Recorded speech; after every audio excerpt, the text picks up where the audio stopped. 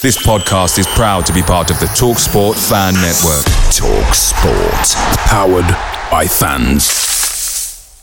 Hi Ellis Pod fans, it's JR here. Bert's Babes, Hoddle's Heroes, even DiCanio's Dozens. We've had some iconic lineups in our history at Swindon, just like the legendary menu at McDonald's. Parkin or Austin, sweet curry or barbecue? Why not get a McNuggets share box to enjoy the debates with your mates? And thanks to McDelivery, every drop-off could be a home win. Order now on the McDonald's app and you can also get rewards points too. No one wants to drop points at home, and with tasty rewards to earn, you won't be missing out. Only via app at participating restaurants. 18 plus. Rewards registration required. Points only on menu items. Delivery fee and terms apply. See mcdonalds.com. The TalkSport Fan Network is proudly teaming up with 3 for Mental Health Awareness Week this year. Beyond the pitch, beyond the results, we're here to connect fans, getting them to embrace the highs and lows of supporting your club, because we're not just fans, we're a team. With 2 in 3 football fans having struggled with their mental health, we understand that life off the pitch can present its own challenges. That's why we're committed to ensuring you have the tools to stay connected with your friends and fellow supporters. Take a moment to connect with your mates. A simple text or an open conversation can make a world of difference. And if they don't respond right away, don't hesitate to follow up. Let's all take a moment to talk more than football.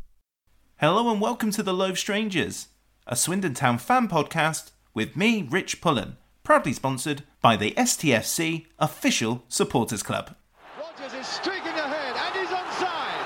Beautiful play! That is that! What a good shot! Oh, goal! Incredible goal! Far post for Shearer, goal! 4-0, that's Steve White. Comes to Mitchell, it's another goal! Incredible! Hoddle! Taylor has scored, and that surely means it's the Premier League for Swindon Town now! Fantastic goal by Jan Piotr. Parkin! Austin going in! Yes! You bet! 2-0 Swindon! Danny Ward! No problem. I will win this league anyway. Richard, he's hit it. It's Cradwell! Oh, it flew in! Hello and welcome to the Loathe Strangers podcast. Thanks, as always, for listening. My guest for this episode is Ty Belford. Goalkeeping was an inevitability for Ty as he hails from a family of proud shot stoppers. He started within the youth setup at Coventry City before earning a big move to Liverpool. He was also an England youth cap with both the under-16s and 17s. He featured regularly across the youth levels at Liverpool and the under-21s too, before joining Swindon Town in 2013. He was at Swindon for 3 seasons, playing 22 times in all competitions as he fought for the number 1 jersey against Wes Foderingham and Lawrence Figueroa. A lot happened during his Swindon career. Takeovers, new managers, playoffs, but it's never dull at Swindon Town FC, is it? My thanks goes to Ty for participating in this episode. He was brilliant. I hope you folks enjoyed it too. It's time to sound the hooter for the Loathe Strangers podcast. Enjoy.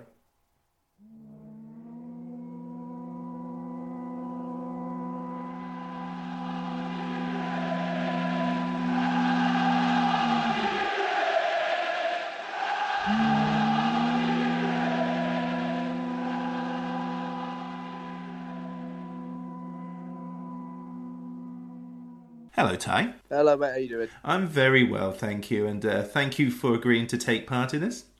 Absolute pleasure. Not a problem at all. So we've got loads of stuff to get through, but we'll kick off with the normal question. Who did you support as a kid and who were your football heroes? As a kid, I was always an Aston Villa fan. A lot of my family are Villa fans still. I actually took my granddad to a game not long ago, to be honest. I think he nearly had an heart attack. I took him to a 5-5 game, which he's probably never going to see in his lifetime again. But yeah, as a kid, always growing up, was an Aston Villa fan. In terms of football icons, I've always, well, obviously with a family full of goalkeepers, I've always obviously looked up to people like my dad and my brother. But if I had to say a professional goalkeeper, then always someone like Gianluigi Buffon was someone that I always looked at closely, just due to the fact that he was very consistent with his performances and always shone out above the rest, really. Definitely not Mark Bosnich. Definitely not Mark Bosnich. He was prone to an error. Although he was a very good goalkeeper, he was very prone to an error. That 5-5 was the one that Tammy Abraham scored all those goals, wasn't it? Certainly was. And then in the last few minutes, I think we had a goal disallowed. We hit the post twice. It was a crazy game, to say the least. Your dad's is Del Belford. He's a very well respected goalkeeper within non-league football and manager as well, due to his exploits at Tamworth, Hinckley, Gresley and beyond. What was it like being raised within grassroots football? I think it was a big thing for me. I always used to, as a young kid, want to just go and watch games and games and games, whether that would be from Sunday league to non-league to professional games. And it was installed within me, if you like. I was constantly asking me, Dad, can I go to football with you? Can I go to football with you? And I was desperate to go and watch games. I travelled to places that took 2, 3, 4 hours to get there just to go and watch. And I was desperate.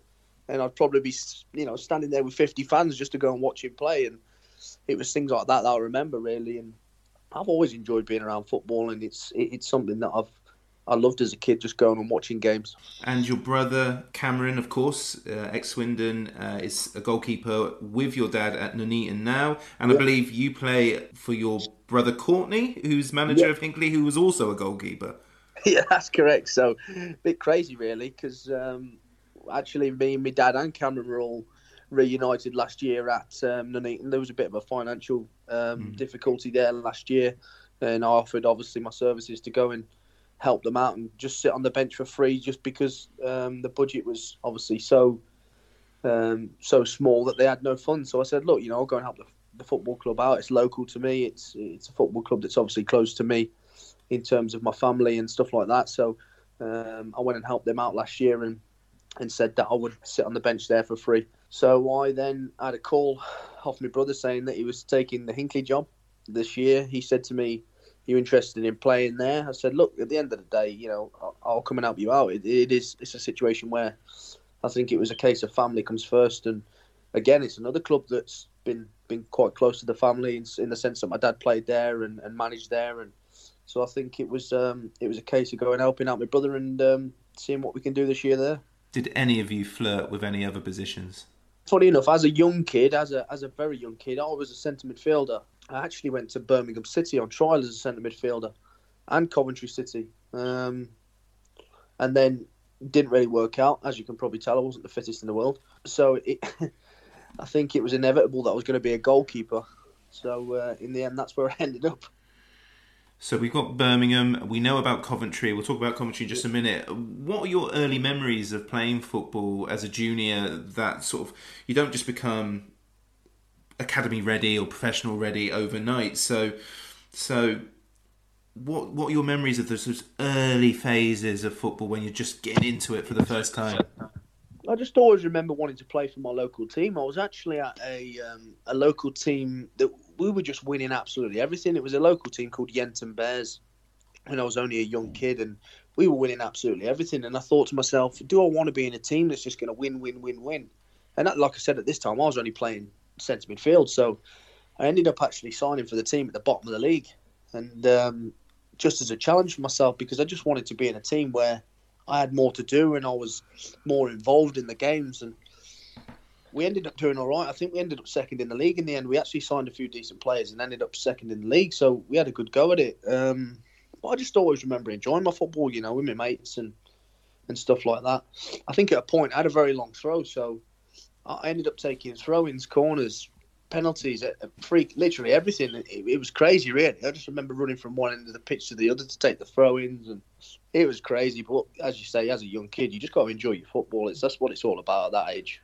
I think when we're kids, we all have a mild flirtation with being a goalkeeper. Do you remember the moment that you thought that this is the one for me, or was it just purely like that family sort of side of things? So I just said it was inevitable, really. I think that I was going to be a goalkeeper. It was a case where I was actually playing in a tournament. It was a local tournament to me, and we'd actually got into the final. I think it was a semi-final, in fact. We got into the semi-final, and the game we were drawing the game 0-0, and it went to penalties, and the lad said, "Todd, do you want to go and goal for the penalties?" I said, "Listen, I don't want to go and goal for the penalties. I'm no goalkeeper." "Go on, mate, go on. You go and goal." I said, "All right." So I ended up saving every penalty and scoring the winner. And funnily enough, the Coventry City scout was there. And he said to me, do you fancy coming into Coventry for a trial as a goal? I said, listen, I'm not a goalkeeper. I'm a centre midfielder. He said, I know, but I can see something in you as a goalkeeper. I said, I don't have any interest in it. So we went home. I spoke to my dad, and my dad said, son, you've got a good opportunity there. I said, but listen, Dad, I don't want to be a goalkeeper. He said, well, why don't you go, see what it's like? If you don't enjoy it, you can always turn out and say, look, you give it a go. You didn't enjoy it. So anyway, I went into Coventry and stayed there for a few weeks, and I actually quite enjoyed it, working with, some decent goalkeeper coaches, and which I really enjoyed, and I ended up signing there. And the rest was history, really. There, I really didn't expect to turn into a goalkeeper in the space of 4 weeks. I just love this idea of this kid going, no, I'm not a goalkeeper, mate. Don't worry about it. And then all these goalkeepers that play these tournaments out there who are desperate to get trials and noticed, and then just go in for a penalty shootout and score the winner as well. Or score. Yeah, it was just crazy. Like I said, I think nowadays the scouts see these things in that keepers are, people are good with their feet. You can turn them into a goalkeeper and all this. Because the modern game has changed so much. It's a lot of the goalkeepers are now tending to probably use their feet more than they'll use their hands.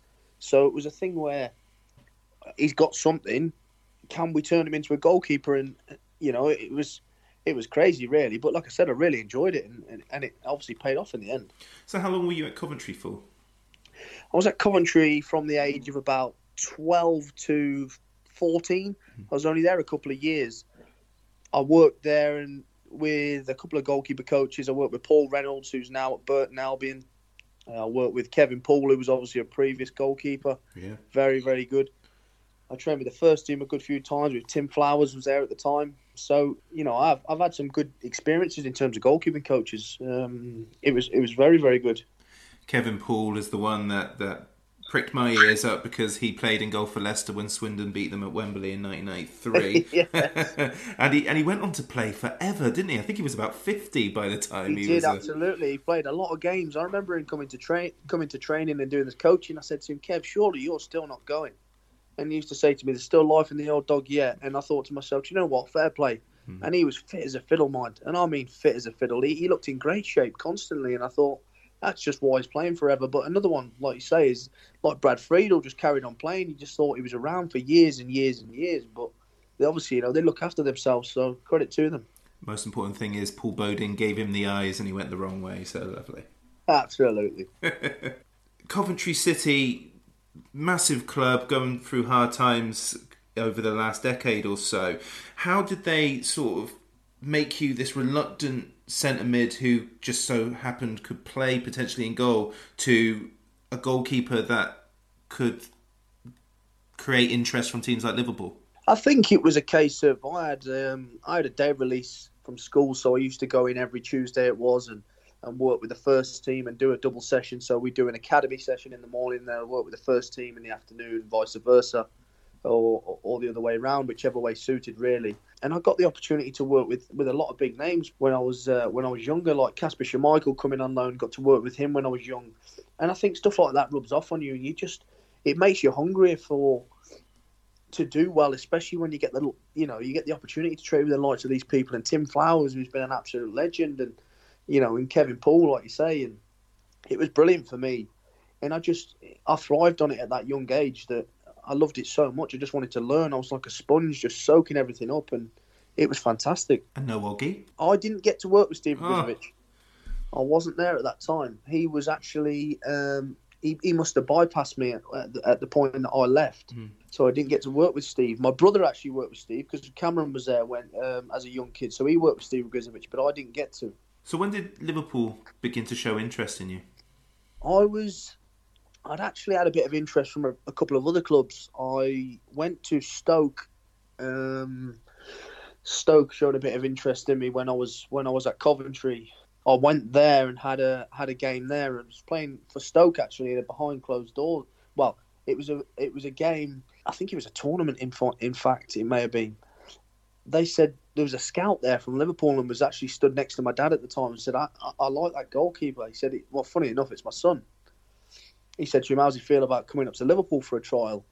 And he said, yeah, fantastic, mate. He loved that. So my dad just, after the game, I did well in the game, and my dad said to me, how do you feel about going up to Liverpool for a trial? I said, I thought he was joking, obviously. I said, no, I think you're obviously joking, aren't you? He said, no, seriously, there's an opportunity to go to Liverpool.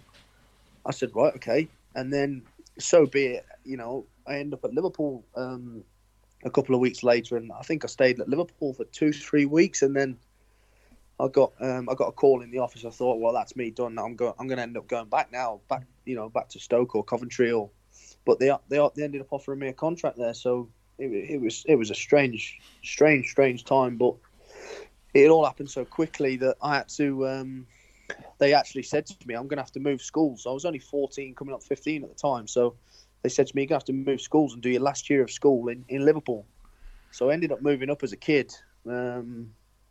And signing up there and moving schools and everything, it happened very quickly.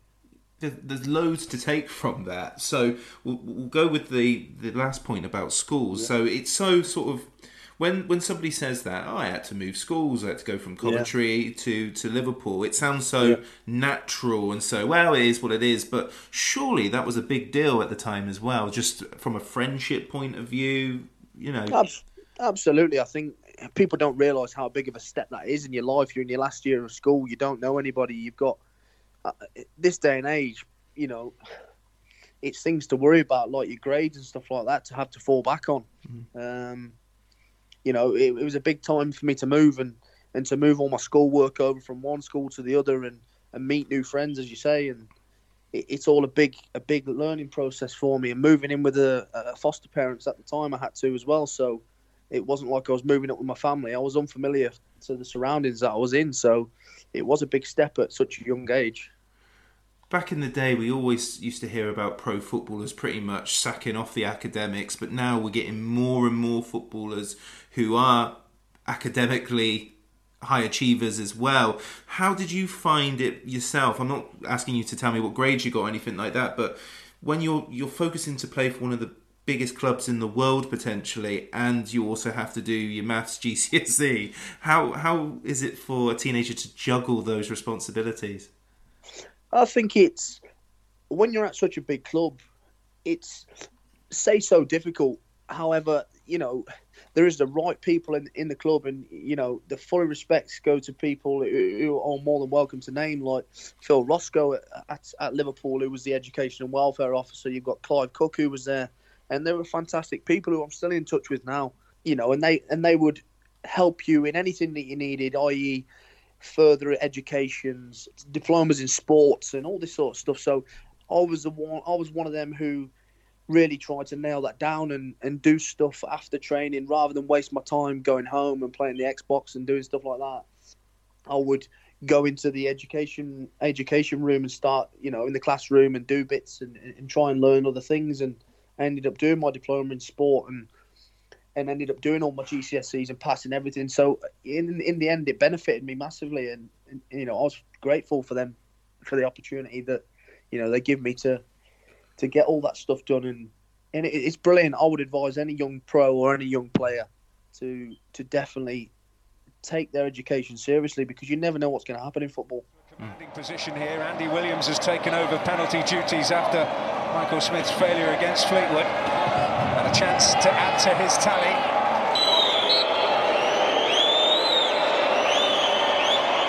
Williams stays cool, and Swindon on course for the summit of League One. 2-week trial. I always let guests offer this question because they always say, well, I went on trial and so, and that was that. What on earth do you do in a 2-week trial? I think a lot of it is in terms of, obviously they want to see you in a match situation, that's a given. So I probably played a couple of games. A lot of obviously goalkeeper training because they want to see you one-to-one. I got to work with John Achterberg, who's obviously the goalkeeping coach at the moment. He's still the first team goalkeeping coach there. Mm-hmm. Mark Morris was the academy goalkeeping coach, which I got to work with also. And trained with the first team a couple of times, obviously, at the time. And things like that are priceless. So it was brilliant. It was brilliant for me, really. It was a crazy experience, but absolutely fantastic. What do you think is more important, the trial 90 minutes or the training element? I would say the game situation, due to the fact that I've seen players who are absolutely terrible in training, yet can turn it on a match day. And, I think never judge a book by its cover in terms of training, because I've seen players, like I say, who don't look that great in training and then come to a match day and they just turn it on out of nowhere. Mm. So, I would definitely say the game in that respect. Training at 14-15 against first team players, is that a test of mental strength or is it ability? I would say mental strength more than anything, due to the fact that that you're coming up big against big players who are big name players. I think it's more a test of your character than anything. Physically, I was always quite a big, strong lad. I was never a dainty little lad, so I don't physically it was ever going to be a problem. I think it was just a mental thing of going, right, I'm going in here with the focus that I'm going to do what I can do, believe in my own ability, and just go for it. I don't think it was a case of worrying about anything. It was a case of, like you say, just going in there and doing what I know I'm capable of. And you play a lot of football within the Liverpool youth setup and the under-21s as well. How difficult is it to impress at such a big club, playing in a position where really there are limited places compared to other positions? Very difficult. I think I was always battling it out at the time. I think it was Jamie Stevens, was obviously an ex-Swindon player as well. I got on really well with Jamie. I'm still very, very good mates with Jamie. I'd probably say he's one of my best mates. We still talk quite a lot, and massive respect to him. I know he's obviously going through a little bit of an injury at the moment, but what a great lad. It was tough. I can't deny that. There was probably about 7, 8, maybe 9 keepers from my pathway to the first team. So it was a long, long way. But you've just got to do what you can do and keep ticking off the games and impressing where you can. And that's what I tried to do at a young age. Yeah, I was looking at the senior and youth goalkeepers during your time there, and of course Pepe Reina is number 1. You got Brad Jones, Peter Galacki. I probably butchered that surname. Diego, no, that's correct. Diego Cavalieri was there. Donny of Roma, the Roma goalkeeper, amazing. You had the French guy Charles. Charles Etange. And then you've got the youngsters like Martin Hansen, Dean Buzanis, Dill Chamberlain. So an absolutely incredible pathway. You do play a lot. I was looking at your stats, and you kind of, like you said, you share your responsibility with Jamie Stevens, Danny Ward's there as well. What did you get to train with the seniors, or was it divided into 2 or 3 different? We were at different locations. However, we'd get to training in the morning at Kirby, which is the academy block, and then we'd get a call saying, look, you've got to go up to the first team. You're training at Melwood with the first team today. So we'd then get a taxi up.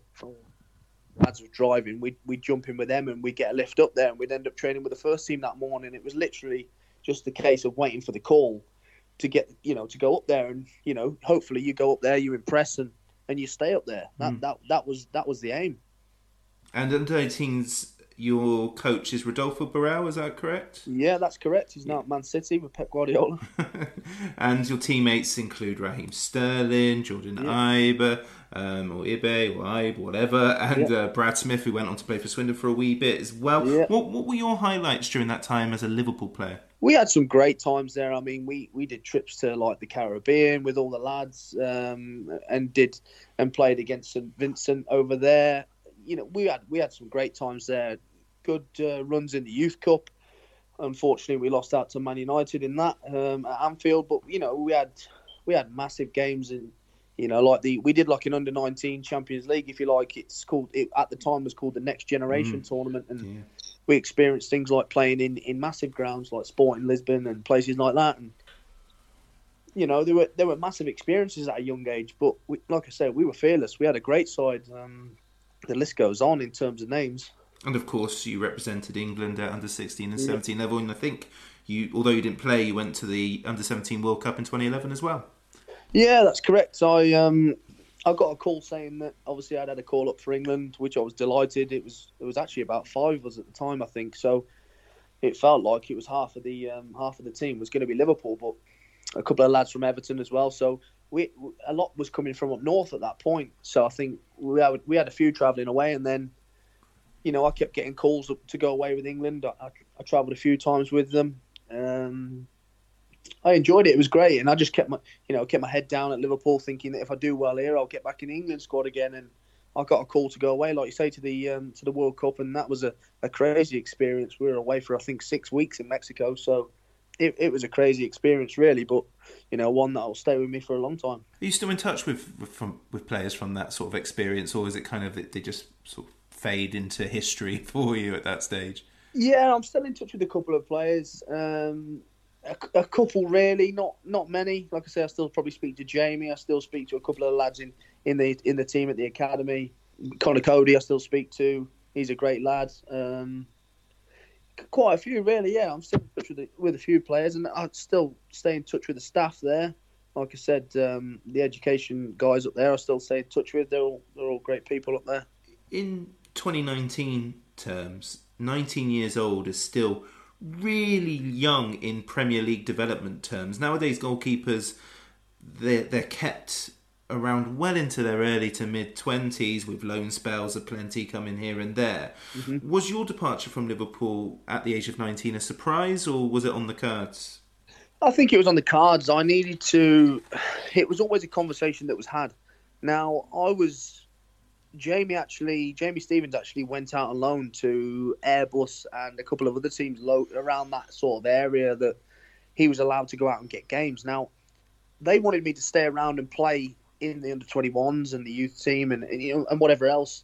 But I was desperate to get out on loan. I was so hungry to play first-team men's football. It was inevitable that I wanted to play. I didn't really want to stay as an under-21 player. I'd played so many games, yet I felt so inexperienced that I was going to get thrown in the deep end at some point and think, "Whoa, this is a shock to the system," because it's not realistic playing an under-21 game when you get thrown in a conference game or a League One, League Two game, and it's a totally different scenario. So I was desperate to get out on loan, but couldn't. So we had a conversation about it, and we did come to an agreement that I would leave the football club, and obviously I had options elsewhere, and then Swindon was my destination. That was out of the clubs. It does seem much harder for young goalkeepers to secure work experience loans at large clubs. I mean, I spoke to Lawrence Vigouroux and he went to Hyde because they were literally one of the highest ranking teams that needed a goalkeeper, and he was willing to do that. We had a player on trial from Liverpool this summer, Shamal George. He's just joined Marine on loan, for example, because I mean, which is much lower than he probably would want to go, but just to get those minutes. It just seems so difficult, and it's hard to blame some goalkeepers to just sit. Like quite a few of the Chelsea goalkeepers have done it over the years, where they've had 6 years as a pro, but never got close to the first team. It just seems like a vicious cycle to me that you'll get criticised if you don't go out on loan, but you also just don't want to go too far down the pyramid either. Absolutely. I think you hit the nail on the head there. I know Shamal, in terms of he was there when I was there, and he was only a young kid at the time, and come through and looks like you're making a pathway, and then all of a sudden, goes out on a loan to Carlisle, doesn't quite happen for him, goes out on another one to Tranmere, doesn't quite happen for him. Now you find yourself at Marine. It's hard on the system because, as a young kid, who's going to take a punt on you as a manager who hasn't got a goalkeeper who's inexperienced? Not many, because you find yourself 6-7 games in with an inexperienced goalkeeper. Are you going to take that chance because your job's on the line? So not many people in terms of management will take a punt on a young goalkeeper and willing to give him an opportunity to get a run of games. I always say, from a goalkeeper's point of view, you need a run of 10 games to get a good rhythm of. People don't understand. You can do what you want on the training pitch, but you come onto a match day, it's a totally different scenario. You've got scenarios of through balls, crosses into the box, all these sorts of things, decision making, when to come, when to stay, and all these processes go through your mind. You can't replicate that in training because it's not at match tempo. It's very difficult, and like I said, it is difficult for young goalkeepers these days you do find yourself dropping down the leagues to go and get games, but they are vital. You need them at a young age. A deep delivery, and it back across goal, and it's off the line. Incredible! Swindon players were celebrating, the bench was celebrating, but the ball didn't cross the line. Was it Shaylen Logan on the line? It certainly is. What an incredible clearance, because he's actually stepped off the post that he was marking. And it goes again! This time it's in! Aidan Flint! Swindon Town have rescued it! And Brentford are on the floor in their own backyard again! So before you joined Swindon, were there any other permanent options for you on the table? There were a few options elsewhere. I was exploring a few things. I looked at other clubs. I went and actually trained with another club. I went to Walsall to train with Neil Cutler, as I actually knew Neil from working previously with my brother at Bury. We had a good chat there, and things didn't really work out. We had a chat about a few things, but for whatever reason, didn't work out. Swindon then come up. I had a chat there with the chairman. My agent was speaking with the chairman, and then it just materialised from there. Really, I was very interested, because at the time I was told that there was going to be a pathway. The current goalkeeper, obviously at the time, Wes Foderingham, which was brilliant to work with, by the way, and what a great lad, was looking to move on. That was the information that I got given, and that there would be a pathway for me to step in when he does go. So that was obviously the be all and end all beyond. It was for me to get in at a very good club, at a very good level. So, I was delighted to sign. Did you know anything about Swindon before? I did, obviously, with Jamie Stevens filling me on. I did speak to Jamie previous to signing, said, what do you think to the club? Is it a good club? What's it like? Da-da-da-da-da. And he said to me, look, mate, it was a brilliant club. I love my time there. The people are great. The fans are good. All the academy staff are brilliant, because obviously he was more so with the academy. But obviously there had been a lot of changes since then in terms of first team. I think he worked with Paul Bowden at the time in the academy when he was there. Obviously that had changed. So there had been a lot of changes. But, from what I'd heard from Jamie, I was more than happy to sign a contract there. Well, you linked up with your dad's old teammate, Mark Cooper, at Swindon in the summer of 2013. You told the press when you joined that, I'm not going to put any pressure on myself to do anything, but if I can get some first-team appearances, then that would be brilliant. I found that really interesting, because whenever we get new signings, when everyone gets new signings, they're always like, I'm going to play in the first team and I'm going to be great. But you seem much more relaxed in your rhetoric.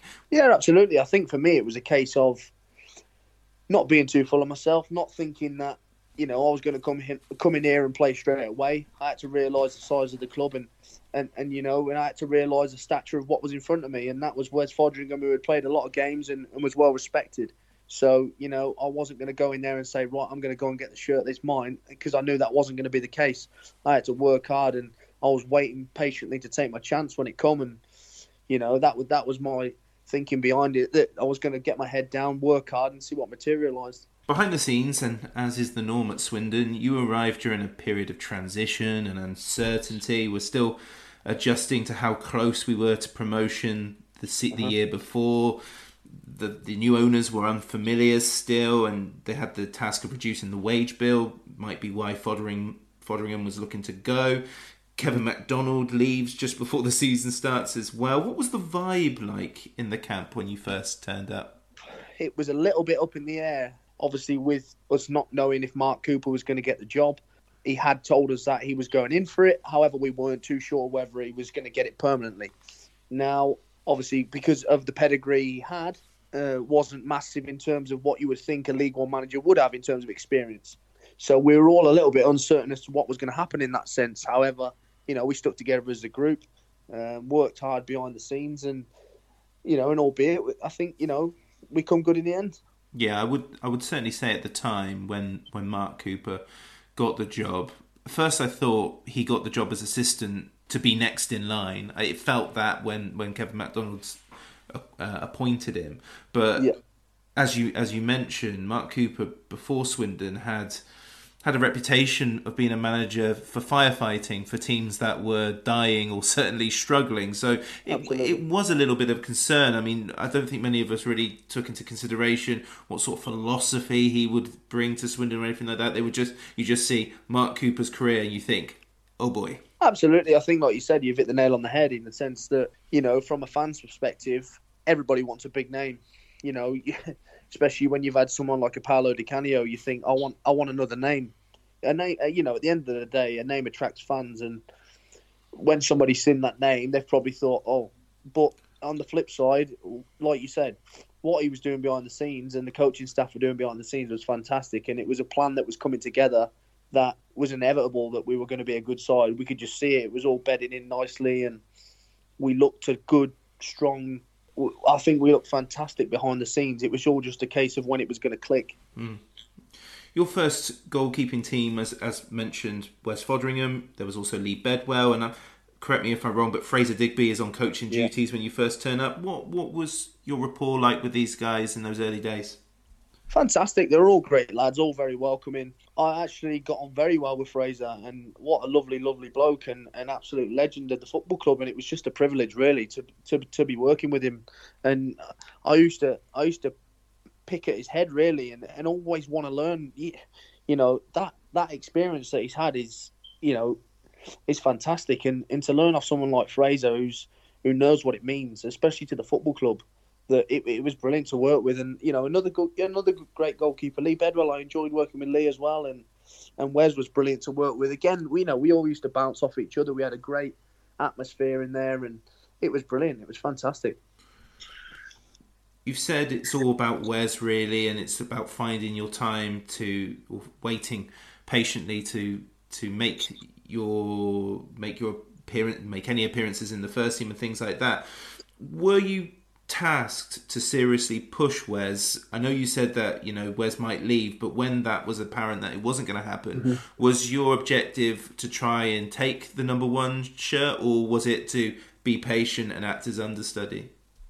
100%. As soon as I know what the situation was with Wes, I had to sit down, and I said with Fraser, I said, look, I've now got to nail down working harder, working on things, and getting myself in the first team, because I believe in my own ability. I believe I can push Wes out the team. That was my thought process at that time. I wasn't then there to add up the numbers. I'd been there a little bit of time then. I'd added, I'd like to think that I'd got my way in and bedded myself in, and it was a case of then going and getting the shirt and trying to get it off Wes. And like I said, I like to think that we brought the best out of each other in the sense that he churned out some very good performances. He absolutely did, and I mean, it's no major surprise that he went on to bigger and better things, but I'm still kind of disappointed that he's sat on the bench up in Rangers and that he didn't or hasn't moved on since, but it's a big club. You can't deny the fact that he was always going to move on somewhere. He was very consistent with his performances, I would like to say. And like I said, I think we had a very, very good relationship, me and Wes. We on and off the pitch, we spent a lot of time with each other off the pitch as well. And like I said, I like to think we brought the best out of each other. He certainly did very well, and I was hoping that he was going to stay around in terms of help for me and stuff like that. It was great working with him. Although obviously I wanted to play at the time, it was good to work with Wes. But I obviously needed my opportunity. But I suppose we'll speak about that a little bit later. Sure, we will. Now, given the amount of effort, sacrifice and expectancy placed on young footballers, how much of a relief is it when you make that senior debut like you did against Plymouth Argyle in the Football League Trophy? I wasn't actually expecting to play, if I'm going to be honest. I just thought that the manager was going to stick with the same team. I wasn't expecting any changes. But then obviously, he let me know in the week when we were doing the team shape that I would be playing in the Johnson's Paint Trophy in every game. And he said to me, look, you will play in the trophy, so you can get some game time. I said, I was prepared to play. I was eagerly excited and looking forward to it. And it was just really a case of getting my first team opportunity. And like I said, I was thrilled when it come around and really grateful. And do you remember much about the game? I remember obviously I remember conceding very early on, which I thought, oh no, here we go. If I'm right, I think it was a wicked deflection off Darren Ward. but I thought, oh, here we go, straight from there. But, the game went well. I thought I did well in my first game. Obviously, as a young, inexperienced goalkeeper coming into my first professional game. And I felt I was going to kick on from there. It gave me a bit of a bit between my teeth of first-team football, a little taste of what it's like. And, no, I enjoyed it. It was great. Can Rose deliver on this occasion? Oh, it's a wonderful header, and Swindon have the lead thanks to Sean Morrison. First blood is red blood in the West Country derby. Well, season 1 for you goes as expected, really, as a sort of first teamer for the first time. You're on Football League Trophy duties, but you lose your place to Wes for the semi-finals. Against Peterborough, having played against Plymouth, Wickham and Stevenage. The latter included 2 saves in the penalty shootout as well. In all honesty, how frustrating or annoying is it to lose your place at this point of the competition when Wembley is so close? It was very frustrating. I'd sulk if it was me. Yeah, I was never going to sulk because it's not in me to do it. I always remain professional due to the fact that I would never want to jeopardise any of my teammates, or I was always ultimate professional in that sense that I would never do that. I would never, ruin anybody else's warm-up or, by being unprofessional and sulking. But I wasn't happy, even more so when it went to penalties, because I'd like to say I've got a bit of when it comes to penalties, I've got a good ratio in the penalty sense. So I was actually very close to being brought on for the penalties. But the decision wasn't made and the manager, for whatever reason, didn't do it. But I was very close to being brought on. The advice from the side was to bring me on for the penalties, but it obviously didn't happen. Your ratio was good at penalty shootouts as well. I think there was a couple at Swindon and both involved wins, didn't they? Yeah, absolutely. And then even when I went, obviously I imagine we'll speak about it later on, but even when I went on loan at Southport, I saved, I think, 2 out of 3 penalties there. So, and I've always had a good ratio in terms of penalties. For whatever reason that is, I've got a knack for it, but yeah, so I was a bit disappointed, but at the end of the day, I had to respect the manager's decision and react in the right manner. From beginning to end, what was your relationship with Mark Cooper like? Very good in terms of at the start, we were fine. I think more so towards the end, he couldn't really give me the answers that I wanted in terms of why I wasn't playing. I wanted more from him in terms of what I was asking from him. I just wanted an answer as to why I wasn't really playing, and he couldn't really give me one. But it is what it is. Some managers will sit down and explain with you and go through things. Some managers won't. And, that's just the case. He does seem, personality-wise, given the conversations I've had on this podcast and conversations and articles that I've read beyond Swindon Town, is Mark Cooper's quite Marmite in the sense that you're either on board with him or doesn't quite go as to plan. But there was always a rumour that Luke Williams really ran the show in football terms during that time in Swindon. Is that unfair on Cooper? I wouldn't say so. I think the sense that Luke took a lot of the training sessions is probably where that's come from. Luke did have a lot of hands-on approach in terms of the players and tweaking things and stuff like that. He did take a lot of the responsibility in terms of the sessions and stuff like that. So I can see where that's come from. However, obviously, Mark did have his say in areas, and so probably not unfair as such, but, I can see where people have come from with that, yeah. Looking at your teammates from that first season, it was an odd transition of old Di Canio era and what Lee Powell was trying to implement as a director at that stage with the Spurs players, Luongo, Byrne, Pritchard, Mason, Barthrop. Yeah. The relationship that was growing with Spurs didn't go down too well with the fans because we were worried, or I wasn't worried, but as a collective we were worried that we were turning into Spurs B. Seems a bit daft now because these are quality players that will come into us.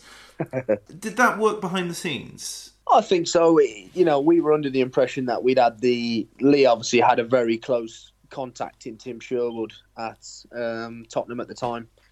And, we were under the impression that we were getting the lads in from Spurs, and they were one of us, really. I think the moves were loan to sign a permanent. So they were only loans at the moment. Why? There were a case of either their contracts ending or whatever situation it was. till they become permanent. I think it was a case that majority of them were always going to be a permanent in the end. It was just when it was going to happen. So we were all fine with it. The lads got on great with each other, and they were all great lads. Yeah, I think if as long as cliques don't form, I think there's great logic in bringing 5 players from the same setup, because then they know how to play alongside each other. Of course, that can also create issues with like I said, cliques and stuff like that. But it just seems to make sense to me. But I think that's the way football will go eventually. I think teams will sort of have arrangements with bigger clubs, but not like in a feeder sense, just in a we'll supply you players. Yeah, I think so. Like you say, as long as you don't have that cliquey sense where they all just stick together and stay in their own little group, which it wasn't the case at all. In fact, I formed very, very good mates with Jack Bartram, and he was actually my flatmate at Swindon. So everybody had their own flatmates as such. So it was a case where, it wasn't very cliquey. It was actually a very good together group. We used to go out a lot in terms of go out and have a meal with each other, or we used to go bowling or play snooker, all sort of things like that. Xbox around the lads' house, and we'd have a FIFA night in, and all them sorts of things. We had a great team spirit, and I think that was, it showed on the pitch really. I think it would be sort of kind of correct to say that you and Jack had similar experiences at Swindon, in the sense that he also struggled to establish himself, but he played pretty well when he was called upon. Absolutely, I think that Jack was actually very unfortunate not to be in the team. Yeah. But when you've got good options there, like you could have played Nathan Thompson at right back, you had Nathan Byrne at right back. You had to play a certain way for Jack to get in the team, and because he was more of a going forward sort of wing back, if you like, because he liked to arrive in the box late and stuff like that, and get forward and put crosses into the box. And I remember that him scoring in the Johnson's paint when he's arrived late, and it was good at what he did, and he's had a good career off the back of it. Really, he's doing well. He did well at Cheltenham. I think he's done all right for himself. But like you say, I think he was unfortunate not to probably play more than what he did at Swindon. What was your experience of the Nile Ranger circus? Because from a fan's point of view, behind the scenes stuff, an absolute mess, but so much fun to watch when he was on the pitch. He was a very, very frustrating character, to say the least, because everybody could see what he could do, and it was so frustrating, because he actually, when I first moved to Swindon, I had to stay in the Jury's Inn. So I had to stay in the Jury I think I was in the Jury for about 4 months. And Niall actually stayed in the hotel at the same time. Now, Niall was as good as gold when he was with me in the Jury's Inn, and he literally we'd stay in, we'd play FIFA or whatever else, and he'd be brilliant. And we would get up, I'd literally physically say, to knock on his door in the morning, Niall, get up, we're going to training. We could go to training, and he had no excuses, because I would take him in the car, I would wake him up. So, you know what I mean? So he was always coming in with me and Jack. So it was a case of he was never going to be late. He was never going to be messing around or doing whatever else. So he was brilliant. And on the pitch, he was unbelievable. It was so frustrating that, to see him where he is now, not even playing it, it is very frustrating, but what a talent. But we so many stories with Niall. We actually had to have a team vote at one point whether we got rid of him or we kept him, because he was coming that much of a burden in terms of being late all the time, and we were having to fine him quite heavily because obviously we ended up keeping him in the end. The lads said, look, we need him at this moment in time. We need him as much as he's a pain off the pitch. We need him on it, because we're struggling without him up there. So we ended up keeping him. He was last chance saloon, and obviously he messed up that opportunity, but it is what it is. But I'd love to see him get a good attitude back for football, but how many chances do you give somebody now? Yeah. How divided was the squad on Nile Ranger? Was it comprehensively, we need him, everyone hands up, or was it quite split? No, I think it was quite one way that we needed him. It wasn't a sense of, because he's not actually a bad lad at all. He's actually a great kid.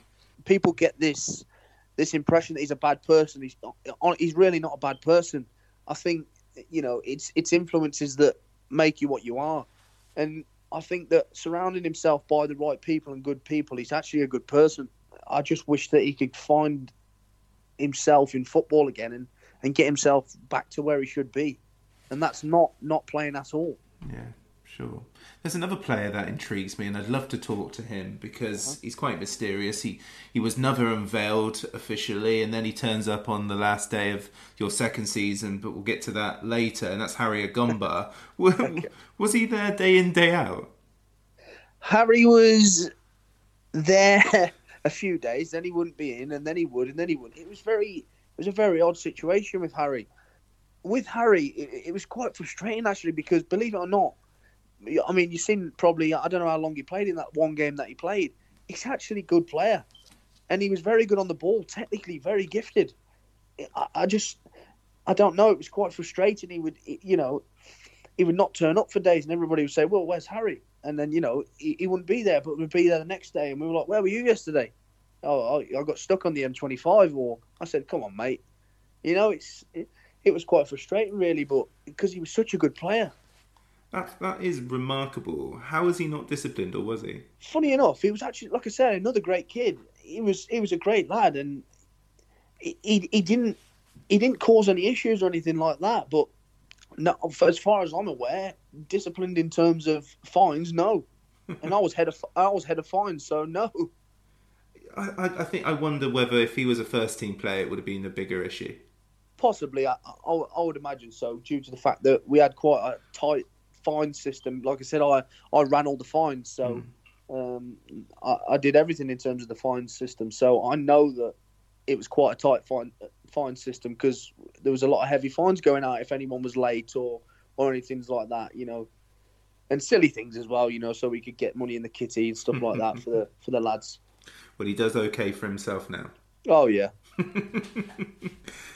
What was the silly things for the kitty? Yeah, I think stuff like, leaving jumpers and bibs and cones on the training ground, or not turning your kit the right way, which I think is right. You get fined for it because it's disrespectful to the member of staff. We used to have fines that were disrespectful to a member of staff as a fine. Things like that, because I think it's good. It's with all due respect, no kit man wants to be turning kit inside out, washing it, and you need to show that manner of respect, and I think it's a big thing. It teaches you good habits and things like dirty boots and stuff, where they're all good habits. So I think that, although they seem little petty fines, they're things that keep you intact and disciplined. Well, to finish on that first season, it seemed to me that we should have done with that squad, with some of those individual players, we should have done better than the eventual 8th place finish that we had. Would you agree with that? I think so. You look at the talent in that squad, you would like to think that would have kicked on and at least minimum got in the playoffs. But, it was disappointing in the end not to be in there. But I suppose, like you say, when you're bedding in your players for the first season, and you probably accept it in the end. Although disappointed, you have to realise that you're literally a brand new squad. So, it's going to take time. So it was like I say, it was a case of us clicking, and we probably clicked at the right time, but just fell short. Well, another pre-season and another behind-the-scenes battle within the club as Jed McCrory and Lee Power's ownership dispute had to be settled by the courts. For the playing element of the club, was there any impact of this period or of uncertainty, or was it business as usual? It was business as usual for us. It wasn't a case that we were ever going to get involved in any disputes or anything like that. At the end of the day, what was said and what was done between Jed and Lee was up to them. And if they wanted to have a dispute over who was the owner and who wasn't, at the end of the day, as long as us players weren't involved in it, we just went about as business as normal and made sure that we got our head down and did our work on the pitch, because for us it was all about performing on the pitch and making sure that we got the results. At this point, Steve Hale comes in as the first team goalkeeper coach as well. How did you find the contrast of methodologies and ideologies between Fraser and Steve? Fraser was very old school in the sense of his training. He always liked to work hard, and I enjoyed Fraser's training due to the fact that I'm quite old school. And when I worked with John Achterberg at Liverpool, he was very old school, and it quite rubs off on me. I quite enjoy it. I get a bit of a bit between my teeth, and I quite enjoy that sense of training. And Steve was, Steve was brilliant. He was very technical, and and had some great sessions, and I think evolved us in terms of the distribution side of the game, because it was getting bigger and bigger for us as obviously the team tactics changed, and the way that we played started being even more eccentric, if you like, because we then went to a crazy way of playing out that was unheard of in them leagues. You wouldn't have seen another team in League One playing the way that we did.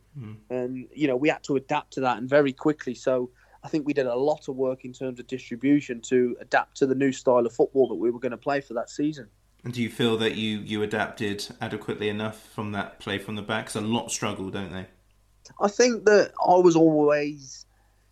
Because I'd done it at Liverpool when I was younger, I was always used to it anyway. So I'd always been playing out from the back under some sort of pressure. Now it's a totally different pressure when you go into a League One game, because the striker's breathing down your neck straight away. And I sort of, after you've done it once or twice, people clock onto it. They've watched the video. They know what you're going to do. So it's being even braver to do it when that pressure is already there, because you'd be marking the man, or all these sorts of things in these equations. You've got to be ready for everything that's thrown your way, and we certainly were. And on the training ground, we worked on all different types of styles of playing out from the back. It was all possession based, and it was all ticky-tacky football. And I've heard the Swindon fans say that it's probably the best football that they've seen since the Hoddle days, and that's a big statement. It must have been good to watch. I've obviously seen a lot of it sitting on the bench, but it was certainly a joy to watch. And as from the fans' point of view, it must have been a joy to watch. Yeah, it was a memorable one, 2014-15. But as you mentioned, you're restricted to only 2 appearances in the league and 2 in the EFL Trophy as well. In this sort of situation, would you prefer to go out on loan? Because I think Lee Bedwell's gone at this stage, and there are only 2 senior goalkeepers. Because were there even many behind closed doors games? Because we didn't have a reserve side at that stage either, did we? No, it was a case of when we could get a game. So it would be like, for example, a Forest Green behind closed doors, or a Cheltenham behind closed doors, or a Bristol Rovers behind closed doors. Sort of thing to just get minutes in your belt. And it was a mixture of players who weren't playing in the first team and under 18s, and it was difficult. It was a very, very difficult season for me. It was, listen, let's take nothing away from the fact that, like I said, it was a case that, I was trying to push Wes, and he was obviously performing. So it's credit to him. It's, he's done very well in the team when he was playing. So I have to accept that, and trying very, very limited to opportunities. But like you say, dipping in and out the team to get one game here, another game there, it's difficult. It's very difficult. But again, did I want to go out on loan? Yes. Was I able to? No. That's another story, because, that would have meant getting in another goalkeeper, and they didn't want to do that. So, I had to stick around and try and fight it out and see and wait for an opportunity, which obviously didn't come. How does that impact your working relationship with Wes, and what does Steve Hale do to keep you motivated, because you know that you're not going to get a game in the league unless something happens to Wes, sent off, injured, what have you? How does he keep that morale? Because you get on with it. You said that you don't sulk, but this is a career where you need minutes and things like that, and you don't want to fester, you don't want to rot away and do nothing. What is that situation like? I think for me, it was, like you say, it was a case of me remaining professional, trying to get my head down, work hard. And like I said, I've always been someone I'd like to think that I'm a very good person to have around a team. That, I'm an encourager of people. I always try to do extra with Steve. And if I didn't feel I'd done enough, I would do more and stuff like that, and stuff like where it's leading up to a game and it's coming into match preparation.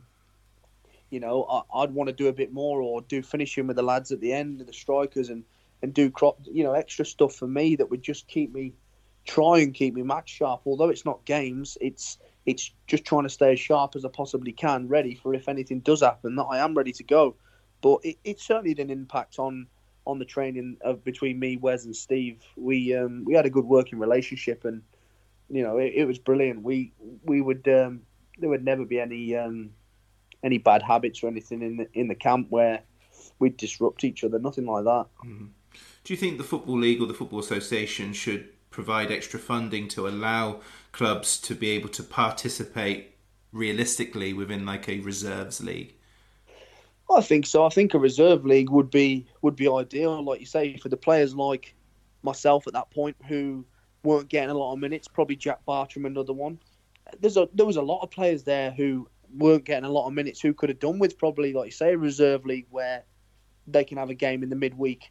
If we haven't got one on a Wednesday, say, where you wouldn't normally have a game, you know, if you got one Tuesday, you're not going to miss one, are you? You know, so stuff like that where the players who are not playing who need minutes so that they are match ready. Because, like I say, there's nothing like games to get you match sharp. Kelly is only a couple of yards away, but Digby manages to push it one-handed onto the bar. You're listening to the Low Strangers podcast, proudly sponsored by the STFC Official Supporters Club. What made the difference during the season in terms of making the playoffs in contrast to the season before? I think that we had a little bit more quality in certain areas. We did, I believe, take a lot more chances in that season. We had a little bit more of a cutting edge about us. We looked like we could fire from anything, really. We just, like I say, I think the build-up was from the start of the season before. We were, like I said, we were ready to click, and it was just all coming together. And I think that season it really did. We tweaked so many things on the training ground, and we'd start sessions and walk through things, and it was literally very fine detail in terms of the way we wanted to play. But you could obviously see it paying off on the pitch because we spent hours on the training ground and analysing games and stuff like that. And you know, it was brilliant. We spent a lot of time in looking through stuff and fine details, but very fine margins in terms of the place where, you know, when we go onto the pitch on a Saturday, it makes a massive difference. Well, you featured 5 times in the league the season before, and you have to wait over a year for Game 6 as Cooper opted to rest a large chunk of the squad ahead of the playoffs. I felt for you and the other fringe players, as there was no way you could realistically beat the full-strength Preston side. I think only Jordan Turnbull and Jack Stevens and I think Michael Smith started that game and then went on to start in the final, though. It was always going to be very tough. Oh, man. I mean, I think Sam Ricketts comes on as well, but you, Anton Rogers, George Barker, Will Randall and Lee Marshall, would it not be more practical to go more or less full strength so we can see what this Preston side is all about ahead of a potential playoff place? Oh, I think so. Personal opinion, yes, because it actually went to a situation where the manager always had that in his plans. He was always going to do that. We had the conversation behind closed doors that was the case. He was going to play a weaker team, play the strong team, he was going to do that due to the fact that he wanted to make sure that everybody was fresh. Everybody would have fresh legs ready for the playoffs. But, like you say, probably would it have been a better time to get the feelers out and see what Preston were about? Yes, probably. In hindsight, it was a very difficult situation to go into with a very inexperienced side. But we had to do our best in the current situation. Probably disappointed from a fan's point of view. Should they have let the fans know? Yes, I believe so. But, again, that's another story for another day. Due to the fact that obviously there's fans paying their hard-earned money and travelling a long, long way, by the way, and we still had a very good turnout. But then, don't get me wrong, I believe the lads put everything they had into the game, and the lads playing, did what they could. But it was always going to be tough, like I say, against a very experienced side. It's a very inexperienced side. Yeah, it just struck me as, I'm no expert, but I would have gone reasonably full strength for Preston. I would have gone maybe half of that against Colchester, and then rested players for Orient and sort of rotated them. But what do I know? I mean, I'm just somebody who sits with the glory of hindsight. Of course, during this time as well, you're joined at Swindon by your brother Cameron during the latter stages. Yeah. What was the reasoning behind this? Were there injury concerns, or were they just making sure that there would be no issues? Cameron was actually without a club at the time, and I had him move in with me due to the fact that he just wanted to train. He was desperate to train, just wanted to stay ready, wanted to work with Steve. As I recommended, I said, look, come and work with Steve. He's absolutely fantastic. He'll be brilliant for you, breath of fresh air, and a new opinion on another goalkeeping coach who you can learn off. And he said, brilliant, mate. I said, look, come and live with me. You can live with me. I'll travel with me and Jack every day. It'll be good for you. And he said, yeah, brilliant. So he ended up coming in, and he really enjoyed it. There was no intentions of him actually signing. He just wanted to come in and train, but albeit he just signed anyway, just in case something did happen. And I think he was enjoying it. He was enjoying just being back in and around it, really. Well, something did happen, didn't it, Ty? Absolutely. So you start the final home game in a very entertaining clash with Leyton Orient, who are relegated as a result of that game. Anton Rogers scores that free kick. Harry Agumba gets 60 minutes, and you go and get yourself sent off after 20. I think there's still a dispute into that, in whether it was offside or not. I'd love to have the VAR back then. However, we don't have that luxury. Yeah, it was a very, very bizarre day, to say the least. The whole family always come up. For every last game of the season, the whole family would always come up, stay the night, and we'd all meet up after, and have a drink and whatever and stuff like that. And the whole family was there. I end up getting sent off. My brother comes on, saves a penalty, and it was just the strangest moments of my life, really, because it was the weirdest emotions I've ever felt. I felt so angry and disappointed, yet so happy. It was so strange. I'll never forget it, because I wasn't a million miles away from the dugout, and I remember watching Cameron get ready to come on, and I don't know who was behind the goal, but he gave the biggest grin I've ever seen. I've never seen somebody so happy to come on. He was like, lovely stuff, I'll take that. But a great gift. But as a result, you are not able to take your place on the bench for the first leg of the playoffs, the win, but you were back in the bench for that 5-5. That was something, wasn't it? Well, just a bit. I think that nearly gave me an heart attack on the bench, let alone anybody sitting in the stand. That was some game, and I don't think you'll probably ever see such an end-to-end entertaining game again, really, because there was some quality in that game and some crazy goals and moments, and you would be... How a fan was sitting on the seat for that game, I'll never know, because I was on the edge of mine. So, it was a crazy game, but like I say, one excellent to be involved in, but absolutely crazy.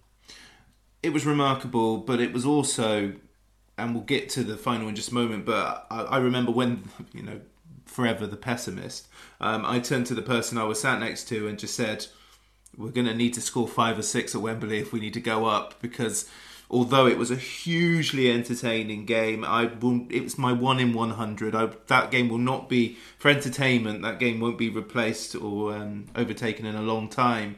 But from a promotion push perspective, it was an absolute horror show, I think. But I think I'm willing to forgive on the basis of the entertainment. But what are your memories of the prep for Wembley ahead of that final against Preston? I think... Personally, from a preparation point of view, I think we changed from everything that we knew. Now, leading up to Wembley, we actually went and stayed at the Belfry in Birmingham area, so right next to Aston Villa's training ground, but at Bodymore Heath, because we were going to train at Aston Villa's training ground. Now, it wasn't our intentions as a team. We didn't want to change what we'd been doing. We just wanted to remain the same, be happy just training at our training ground that was absolutely in a state. The training pitches weren't great, but we were happy with that. We weren't bothered. We just wanted to stay as a normal routine, not change anything. and, go about our business in the right way, because that's what got us there. For whatever reason, we ended up staying there. We then moved from there to, I'm pretty sure it was a big hotel in London. I'm not sure if it was the Landmark, or we stayed somewhere quite big and quite posh, and it just wasn't the normal routine that I would associate myself with leading up to although it's very nice and it's luxurious and it's a one-off and things like that, I'd have rather been at home with my family, and as I would normally, and prep in the right way, that we're ready to go to a game on a Saturday. I don't think that just because it's a one-off game at Wembley, we should change everything that we've done previous, what's got us there. But, that it is what it is. It did alter our preparation in the way that obviously we did things, because obviously everything was changed. However, but it is what it is. It can't be changed. Did people express those concerns at the time, or was it just a matter of hindsight? I think it was an in-house thing that we weren't too sure whether we wanted to. A few lads said, can we not stay at home and say that we wanted to, we stay at home and we just travel down on the day like we would normally. And, everybody thought that the preparation, the management and obviously chairman at the time thought that it was better for us to go and stay at the Belfry and places like that and train at Aston Villa. But like I said, in hindsight, it's a wonderful thing, but it is what it is now. Is it true that Town focused quite strongly on the attacking element of our game ahead of like being more defensive, and it was like practicing attacking play constantly? Not so much. I would say we did things in the normal manner that we would. Mm-hmm. We prepped in the way that we thought that they were going to play. We obviously knew that Beckford would be a massive threat, which he was. So we were expectant of what was going to happen. We'd obviously, like you say, the manager had his chance and seen him in the game previous where we played him, and we got beat before with a very weaker side, and obviously seen them and we'd seen footage of them, so we knew what they were capable of. We didn't prep any differently to what we normally would, apart from, like I say, the change of scenery for us. What are your memories of the day itself? Very up in the air. Walking out of Wembley, walking into the stadium and seeing mine and my brother's shirts next to each other was a massive moment. That was a big moment for us. We walked in there and it was just a proud moment really for the family. Going out on the pitch with each other and stuff like that was fantastic. It was, like I say, it's something that we won't forget. However, just the whole day of disappointment, and I couldn't wait to get out the building once we'd got beat, and I could just see materialising through the game. It was going to get worse and worse, and obviously Nathan goes down injured, and it went from bad to worse, and I could feel the disappointment, and even as a fan, that it hurt me, let alone the fans watching. And we had such a great support as we always did, and it was disappointing. It really was. Yeah, I mean, the whole day felt like it was inevitable. My memories of it, I remember walking like a slow walk up Wembley Way, and when you feel that it just doesn't feel right. And then when the game started, of course, it was an absolute, again, horror show. And I mean, I was quite fortunate because I was when I took my seat when the game started, the seat to the left of me was empty, so I had a bit of leg room for the whole game. By the 60th minute, the people sat on the right of me, they'd left at half-time. The whole row ahead of me were gone. I had my feet up at Wembley in a final. It was quite a bizarre experience, not a great one, and one I hope we don't ever have to go through again. But I mean, I'm going to ask you for your opinion, and you can just say outright, this is your opinion. It's not based on anything. I'm going to say my opinion. I will say now, because I was there at that 5-5, there's no way that Nathan Thompson was fit that day. Absolutely. I'll give you an honest opinion. Like I said to you previous, I'll always be honest and upfront, as I always am. Nathan probably wasn't fit. We went into that final with Nathan probably 50-50 of whether he was unsure. He was very unsure leading up to it. He wasn't right. However, the passion in him and, wanting to do well for his hometown club probably shone through in the fact that we needed him, but needed a full fit Nathan Thompson, probably not a 50%. And it killed him, really, because it was inevitable that he was going to come off at some point. I think it was just a case of when.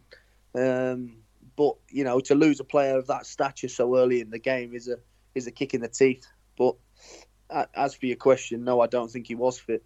The bit leading up to the injury and what led to the first goal, it was quite clear to me. I know Cooper defended it, said he passed the fitness tests and things like that, but the manner of the injury and the way he was after the 5-5, it just seemed so unlikely that he was ready to play. And I think that does, although we would have lost that game regardless, I think it does change that dynamic, doesn't it? Yeah. That Wembley was, I'm with you. I stayed right until the end, and to the point where you're kicked out by the stewards because, that's what they do with the losing fans. You don't stay and watch, you get ushered out. That's fair enough. But that's the first time I've been to a final where, normally at the end of a final, you stand there and you clap and you're resigned and you go, well done. That's the first time I've seen fans really give some abuse to good players, and good players react. I remember one fan having a right old go as they're doing the applause, the lap of applause at the end. Yeah. And I remember Jack Stevens just doing the cheers, mate. We didn't do it deliberately, and it was just, it was. We've never really recovered from that final, I would say, and I think Richie Wellens is currently just about laying the foundations of a new era for Swindon. But I think for the fans, that game still really angers. Absolutely, I think so. I still look back to this day and think, what if we were that close yet so far, that I genuinely believe if that team was to have got promoted with a few additions, we'd have done okay in the league above. I don't think we'd have been struggling because it was such a talented team. Well, if you like, most of them players probably play in the Championship anyway now, so it just shows that it would have been comfortable. So it is very, very hard to take when you think how close you are, and it all just gets taken away in probably 45 minutes, not let alone 90 minutes.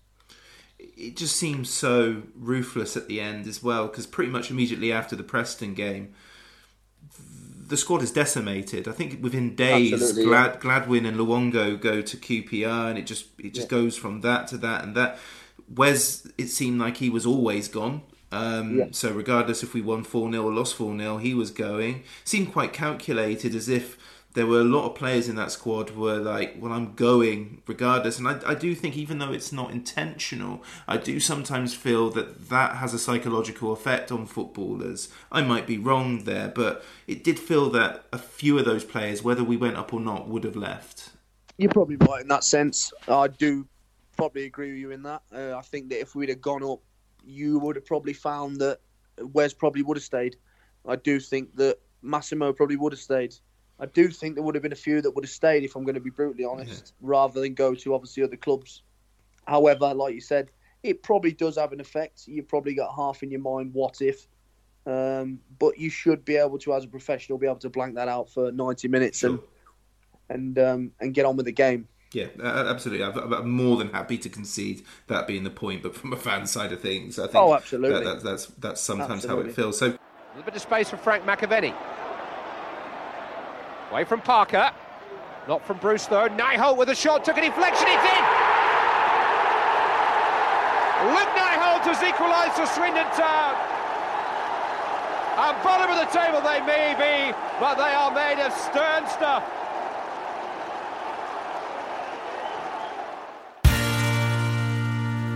like I said, I mean, you say that Wes would probably stay. All the rhetoric and the build-up to the game and after was that he was going. So at this stage, you must be thinking, this is my chance this summer. Well, I knew that summer went by. I knew as soon as Wes had gone then that this was really my chance to go and grasp it. So while everyone was away, I was still at the county ground. I used the gym at the county ground. From the day that we finished, I was in the day after. I used it as a sense to come back and get myself fit. I think I lost about 1.5 stone. And got myself really good shape. I got a fitness program off Mike, the fitness coach at the time, and said, look, I'm not interested in the summer. I need to get myself in this first team. So I stayed in the whole summer. And I had a conversation with my missus. She said to me, you need a rest, you need this. I said, listen, I know what I need. I need to get in the first team, and that's my ambition. And she said, that's fine. You got to do what you got to do. And I did, and I got myself in good shape, probably the best shape I've been in for a long time in terms of football.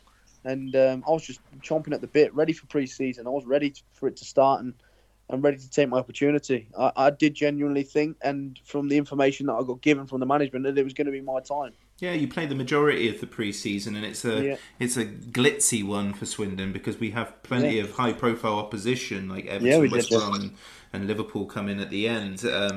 But Lawrence Vigouroux comes in time to take his place as number one for the Liverpool friendly.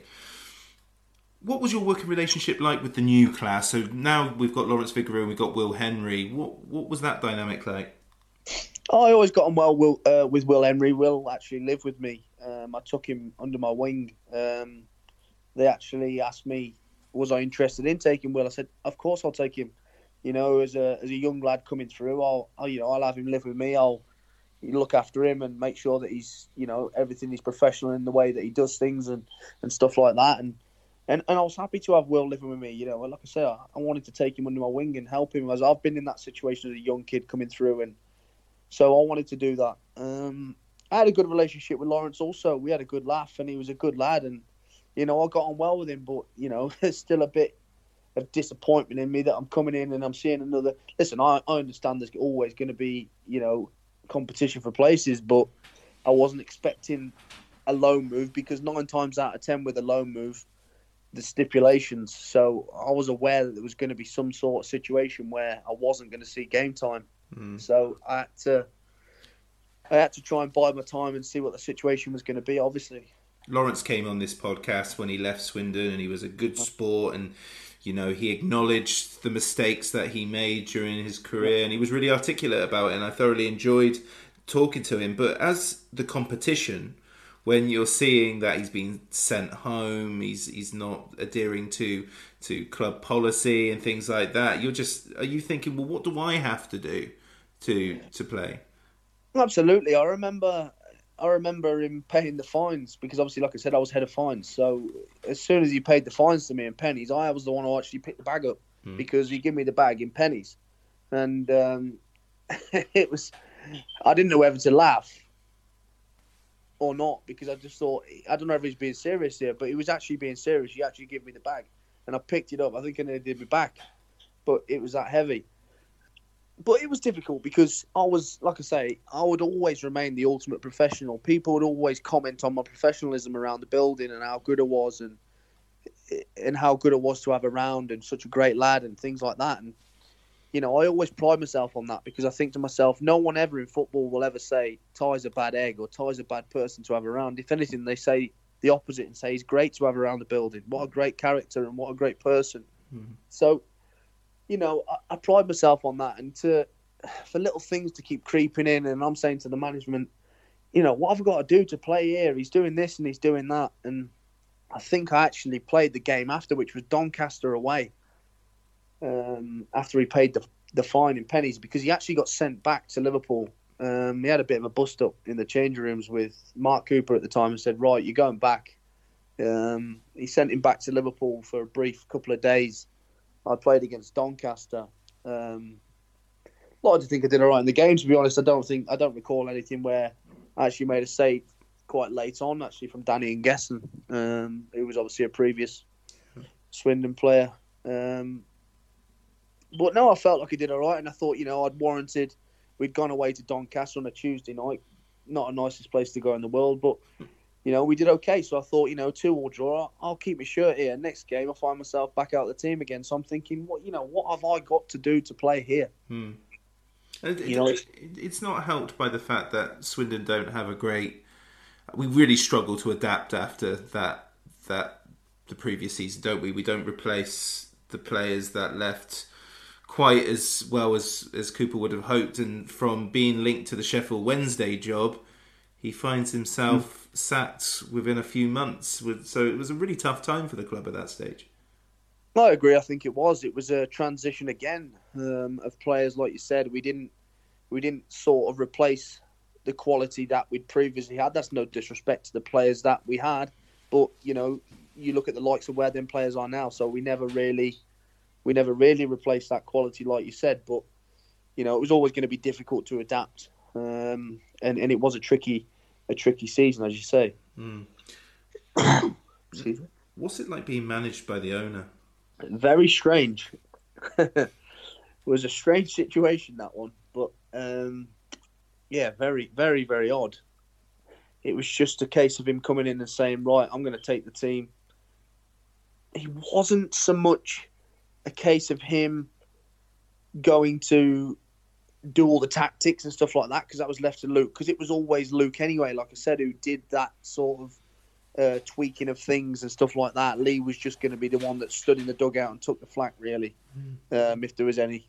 So I don't think it was a case of him saying, right, I'm the manager, I'm going to do this, I'm going to do that, you're doing. It was a case of he was going to stand there and be the face, if you like. And Martin Ling comes in briefly, and there seemed to be great hope under Lingy before obviously his illness got the better of him again. But the best thing that came out of that was that unity within the squad seemed to be coming back, didn't it? Absolutely, and that was full credit to Martin Ling, and what a great bloke, by the way, and an absolute Swindon legend. And it was unfortunate that like you say, his health got the better of him, but it was a case where we did feel that togetherness again, and I think that Lingy brought that to us, that it was he made us feel like we need to stick with each other through the hard times, and really grit our teeth and be as one. And he brought that feel good factor back to us, in the sense that we looked like we lost the way a little bit, and then he's come in and brought that back to us a little bit, and there was a little bit of hope there, I think, when we started to see the results turn and we're getting good results away and stuff like that. And I do think that had he still been at the helm for a little bit longer, or I think we would have come good. I think, again, hindsight being wonderful, I think if he came in a similar situation as his Leyton Orient career, like he is director of football with Luke Williams and Ross Embleton doing their thing, I think it might have lasted longer and it might have been more successful, but we'll never know.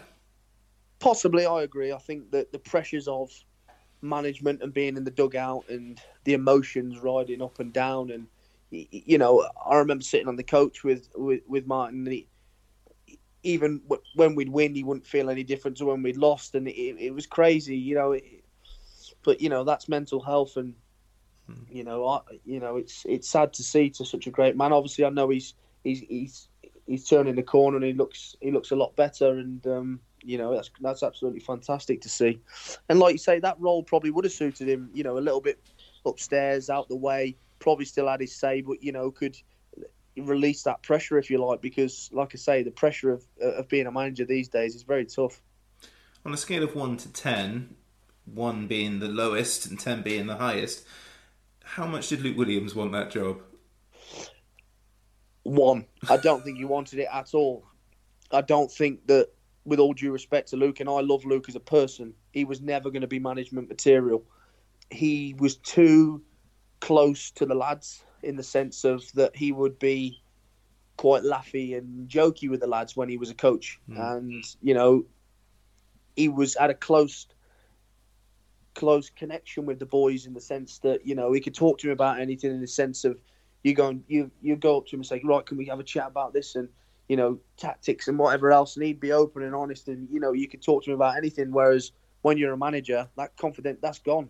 You've got to be straight faced with everybody. You've got to be not so much straight faced, but you can't be the same laughy, jokey person, because you can't have that. You've got to be honest and upfront with everybody. You've got to be, you've got to have that manner to call someone in your office and tell them why they're not playing. And I think that would have been hard for Luke, in the sense of that didn't suit him, because, like I say, he wasn't that type to to step into the management role, especially not at that time, I don't think. 5-year contract, nobody's turning that down in football. Absolutely, no, I think it was I think the 5-year contract would have been to remain as a coach, and I have no doubt in the fact that I would have given him a 5-year deal as a coach, because he's probably one of the best coaches I've ever worked with. And, I've worked with some very good coaches, but his attention to detail was frightening. He would literally walk through things with you and you'd be talking about what the player's going to do, and he'd ended up doing it on the Saturday. So he'd obviously done his homework on every player that we played against, because it was crazy, like I said, but it was a strange decision when he stepped into the management. We weren't too sure that it was the right decision, but obviously had to respect it and try to adapt. Do you think it was a sense of duty given what happened with Martin Lane? I think so. I think that he felt obliged to do it due to the fact that he was already at the club. He was next in line, if you like, without going out and getting somebody else in. Not being that long probably left in the season at the time to go and get somebody else, that probably not that many managers available at that point. Yeah, I seem to remember that he turned it down before Martin Lane turned up as well. Yeah, so. Baruch's corner, and Ritchie coming in! Matt Ritchie strikes again for Swindon Town, and you have to say they deserve to be level. Without a doubt. I said earlier, that man could have a part in getting them back into the game. He's been the best player, been the most inventive, creative player possibly on the pitch. But again, a set piece that wasn't defended particularly well, you have to say. I think he's injured himself on the way down there, the manager. Got right at the bottom of that rut.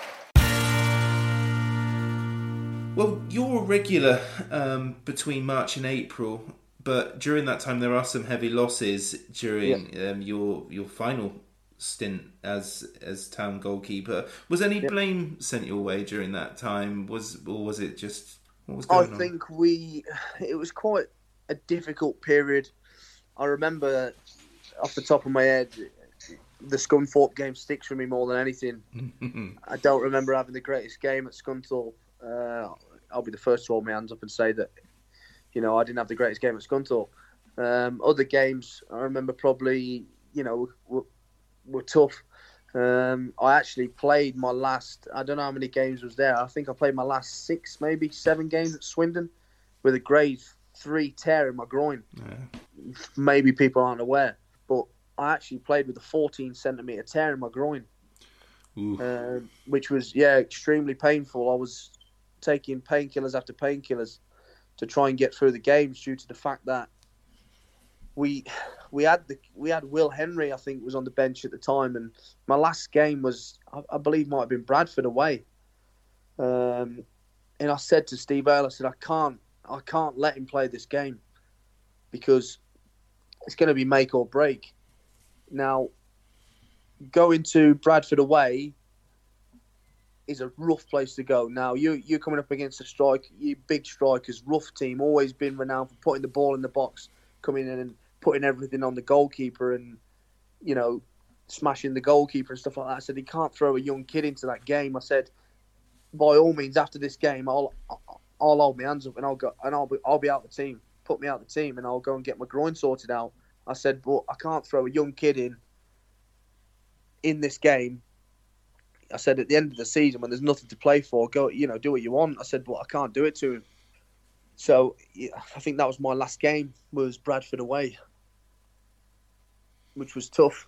Yeah, I mean, it's not supposed to be the end at this point, is it? Really? No, absolutely not. No. So the season ends, but you're not on the. Is that injury in pre-season still? I was actually out for about 3 months because I had to, all the off-season again I was in because I had to do my rehab with the physio. So he had me in the off-season. I was doing my rehab in the gym, doing all sorts of strengthening work and ready for it to heal. At points I couldn't even walk up the stairs after a game when I was playing. It was that bad. I didn't even train in the week, but we're playing on the Saturday. That's how bad I was at the point. people, I've read things in the press of BBC and stuff like that saying that it was a selfish thing to do and stuff like that. But listen, at the end of the day, I was never gonna do that to a young lad who's trying to find his way in football, to try and throw him in a deep end. It's not, when you're at a relegation battle trying to throw a kid in. It's not ideal. Would he obviously would have played, but was he in agreement with you? Because you would have surely discussed this at the time. It was discussed that he may have to play due to the fact that I was obviously struggling. Yeah. He didn't look too keen at the time. Like I say, he was baby-faced. He was just a kid. I think he may have been 17. So it's a lot to ask for a young lad to play. Yeah, well, he was playing for Shrivingham, wasn't he? Or Shrivingham, yeah, absolutely. So I actually went to watch him at Shrivingham. It was like, so it was a totally different aspect from playing there to playing under a lot of pressure in a relegation fight in a team that's not doing so well. It's a big ask. Rehab, 3 months out. Yeah. At what point was it clear that your Swindon career was coming to an end? Because, I mean, from my side of things, again, as a football fan, when it's announced that somebody's going to join Southport for the season, your reaction, I've got to say, is, ooh, that sounds like the end to me. Looked like the end, and ended up being the end. But for me, I actually tried the season before, when I did get injured, to try and go out on loan. Now, I had inquiries from a few Football League clubs, but they got turned down. Mm-hmm. However, I got a call from Andy Bishop at Southport, and he said to me, "Are you interested in coming to Southport?" My first initial thought was, not a chance, because I've seen Southport's season before. They fought relegation. Season before. So I thought, I know what I'm in for straight away. So after a long conversation with, obviously, the other half and stuff like that, I spoke to the missus and said, "Look, what do you think?" And she said, "You've got to play. You can't not play anymore. You know, you've had a season where you've had 10 games, like you say, of a run where you could play some games here. Go and have a season on loan. Establish yourself. Go and get 45 games under your belt. You've never played any more than 10 games, which is crazy. You know, go." And I spoke to my agent, spoke to my dad, and they said, "Look, you've got nothing to lose. Go and take your loan. Go and play well, and go and prove a point and come back." So I thought, you know what, they've got a point. Let me go out. Let me prove to everyone that I'm not just a keeper who sits on the bench and comes in and, can play the odd game here and there. I need to go and play 45 games and get a reputation that I can do something. But it was difficult. It was difficult. I mean, yeah, you go up there and you're a first team, you save penalties. I mean, I think about out of the 9 or so games you play, just under half of those are teams that are now in the Football League. You're playing against some stable League Two and maybe a League One side in there. I think Tranmere might have been in there. So Tranmere and Lincoln, and Forest Green Rovers is as well. And then this is where the journey sort of seems to go through this. I don't know what's going on in the world of Ty Belford at this stage. So what happens for the loan to be cut short and then the mutual termination of your contract at Swindon? Okay, so I went obviously to Southport, played every game, did well, got Player of the Month there, got voted the fans' Player of the Month. Then the manager gets sacked due to obviously a poor run of results. Mm-hmm. New manager comes in Steve Burr, says that he wants to cut the budget. The chairman wants to cut the budget, and I mean cut the budget. Gary Jones goes, who's obviously a very good, respected player. He was captain. He got let go. Striker got let go. It was literally name after name after name. But me being from Swindon, probably one of the higher earners at that club at the time, not even, they weren't even paying big money, but sure, what they would class as a higher earner, I was probably one of them. So I was probably on the first name to go. But obviously there was a clause that I was on a season-long loan. So there was a case where they had to come to an agreement with Swindon that I could come back. And it was a case where the clubs agreed a fee between the two where I would go back. And I was actually sat in Southport for about a month, not doing anything, because they told me not to report to training, not to report to the ground, and that I would be going back to Swindon. I said, right, okay, no problem. Nothing happened. I rang Luke Williams. Gaffer, what do you want me to do? He said, as far as I'm concerned, Ty, you can come straight back and train. You'll be straight in the squad. No problem, Gaffer, that's fine. So, as far as I was concerned, I was going back to Swindon. So I got a call from the secretary at the time at Swindon saying, I've just got off the phone with Lee. You don't need to come back. Right, okay, no problem. So then the chairman of Southport says, no, you're going back to Swindon. So I said, so what am I actually doing? I'm a little bit up in the area. I've got a place in Southport that I'm renting, so I'm paying for that. That Southport was supposed to be paying for as a club accommodation. Stopped paying it. I ended up paying it myself. So all these sort of things, and it was just crazy, really. And then I just said, I'll go back to Swindon, not a problem. But obviously, I went back to Swindon. Lee Power rings me and says, look, Ty, what do you want to do, mate? We've got a situation where we no longer need you in terms of we've got another keeper. Will can sit on the bench. If you want to come back, you'll be in the stands. I said, look, Lee, I'm not about sitting in the stands and taking my money. I'm not that type of player. I'm not ever gonna do that. I've got more respect for the club. I've got more respect for the fans. I've got more respect for my teammates than to do that.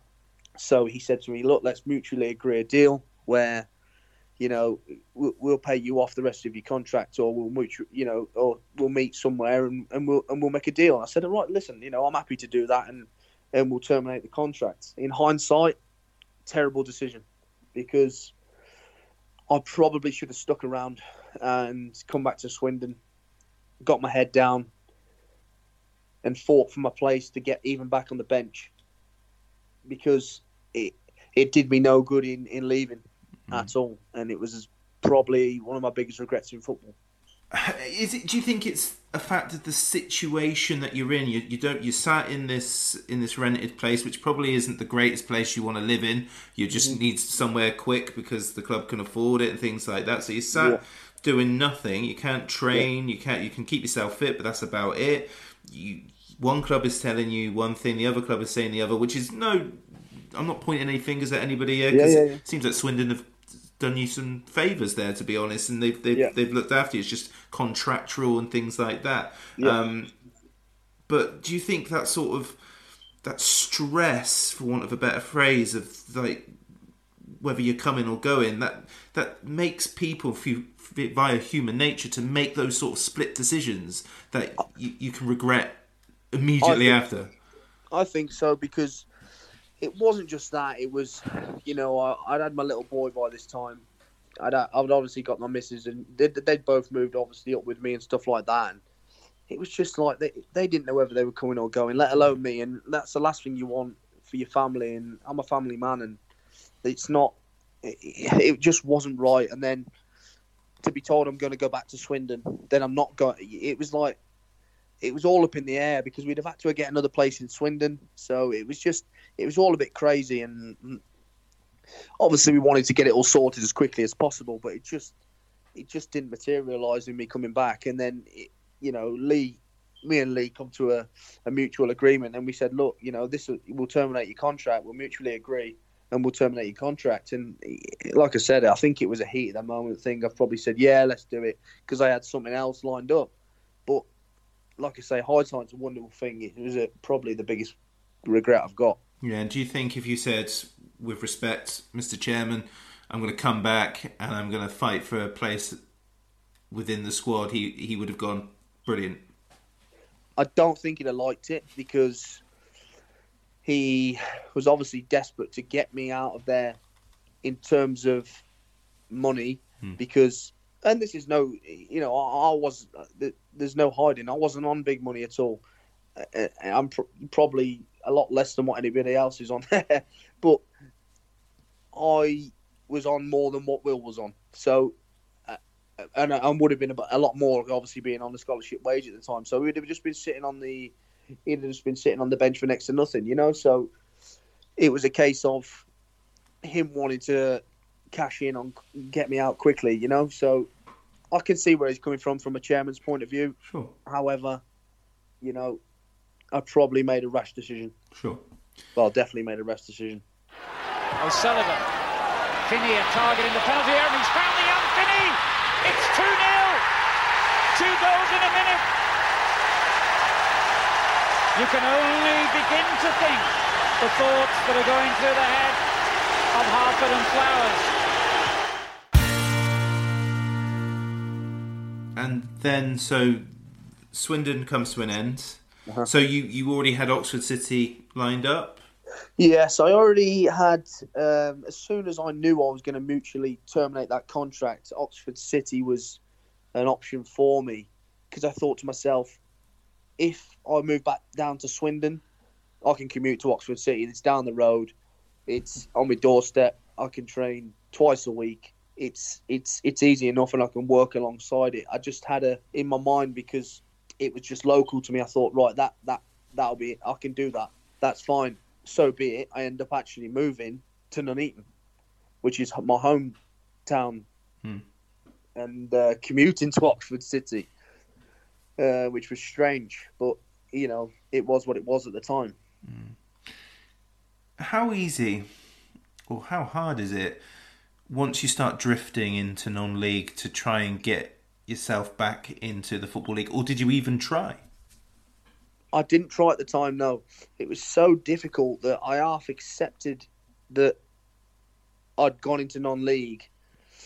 I actually had a spell where I'll talk about it probably a bit later, but when I left Oxford, I actually went to Scotland and had a trial up in, well, not a trial up in Scotland. I actually went to a club in Scotland to sign, and the deal fell through. I'd come back, and Oxford City had already replaced me. Oh wow! Yeah, so that was a very strange story.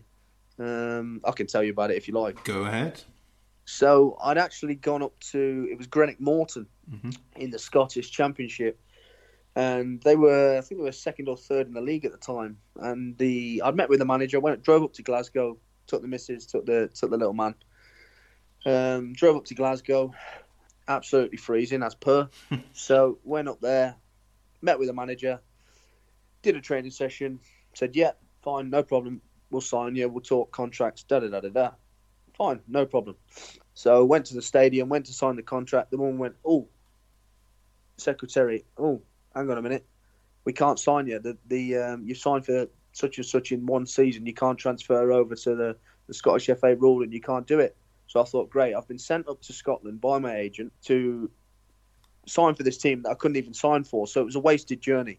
Now, because I'd already told Oxford City that I'm going to go and speak to Greenock Morton, they'd already replaced me because they needed a keeper. So, with all due respect, I can't knock them for it because they had to do it. In hindsight, I probably wouldn't have even gone up there because I was actually quite enjoying playing at Oxford City. I was doing okay there. I thought, it was steady. We were around mid-table. We were just one of them teams that would win a couple, lose one, draw one. So we were just a steady mid-table team. And I was just happy to just play. It wasn't a case of, anything other than just wanting to play some games. So, like I said, that fell through. And then I ended up getting a call off the Nuneaton manager, Tommy Wright, to say, I hear you're available. Do you want to come and sign here? And it was literally a 10-minute drive from my house. So it was a no-brainer for me in my hometown club. And it's in the Midlands where you stayed? Yes, mate. I'm still in the Midlands at the moment. Yeah, and that's where your career has stayed. And at this point, the Greenock Morton situation and circumstance of moving and not being able to play for Oxford City did that sort of? Was there any point in this stage of your career where you're like, yeah, I'm done? I want to do other things now. I half said to myself that I can see a spiral. I can see a spiral happening here where I'm just going down and down and down. And like I say, I'll come to that further, but it does come to a point where I say, no, that's enough. Do you know what I mean? And I stopped. Yeah. But there we go. Yeah, you did have a career break, didn't you? And that's when you sort of briefly turned up at Supermarine as well, yeah? I went to Nuneaton. I stayed there. We actually did really well there. We went on about a 14-game unbeaten run. We did really well. And then we went the next season. I actually had a big fallout with the manager. I had a bust up with him, and then ended up doing mutual consent there with the chairman there as well. So I then went to Hinckley to play for my dad. My dad said, "Look, I've got the job at Hinckley. Do you fancy coming to Hinckley?" I said, "Look, I think I'm done." He said, "No, come and play for me. I'll get the best out of you." I said, "All right, okay." So I went and played and really enjoyed it. It was a club that's very close to my heart, and like I said, in the sense that it's a very family-run club. It was fantastic, and I said, "Look, I'll come and play." I think we went on again in about a 12, 13-game unbeaten run, and it was a case of just playing and enjoying myself and getting. He said, "Look, just come and get a smile back on your face and play." So I said, "Okay, no problem." Went and played, and then my dad decided to leave the club. I had a little bit of a situation where he wanted to step away. I said, "No problem, that's fine." I did myself. I said, "Look, if you're going, I'm going. I'm done now. The only reason I was at this club is to come and play for you and get my love back for it. If that's the case, I'm not playing." So I decided to do that. Said to my missus, I said, "Look, I want to move back down to Swindon. Swindon's where I want to be. I enjoy being down there. I know people down there." I said, "Look, your family's down there. My little boy was born there." I said, "So it's got, it means something." So I said, "Let's move back down there. Just want to be down that way, out the way of everything up here and whatever. Let's just move back down there." So we did that. We moved back down to Swindon, and then my dad gets another job at Romulus and says to me, "Look, come and play for me." I said, "Look, Dad, I'm living in Swindon. You're playing in Birmingham." He said, "Just come and play for me. Just come and travel and turn up. Have one session a week and turn up on a Saturday." I said, "All right, no worries." But I said, "Listen, I can't sign and not commit." So I ended up travelling up to Birmingham on a Tuesday, a Thursday, a Saturday. I said, "I can't sign for someone and not commit fully. If I'm there, I'm there." So I said, "Oh, do you know what? I'm not going to play. I don't want to play." But anyway, like I said, in between that was a brief spell at Supermarine. I got a call and the manager said to me, "Look, will you come in at Supermarine?" I said, "Look, I don't really have any intentions of playing." And he said, "Look, just come in, see how you feel." So we went in. Obviously, we got absolutely pumped. I think it was 5-0 against Bideford, who were no big shakes. They were no big side And I just thought to myself after the game, what am I doing?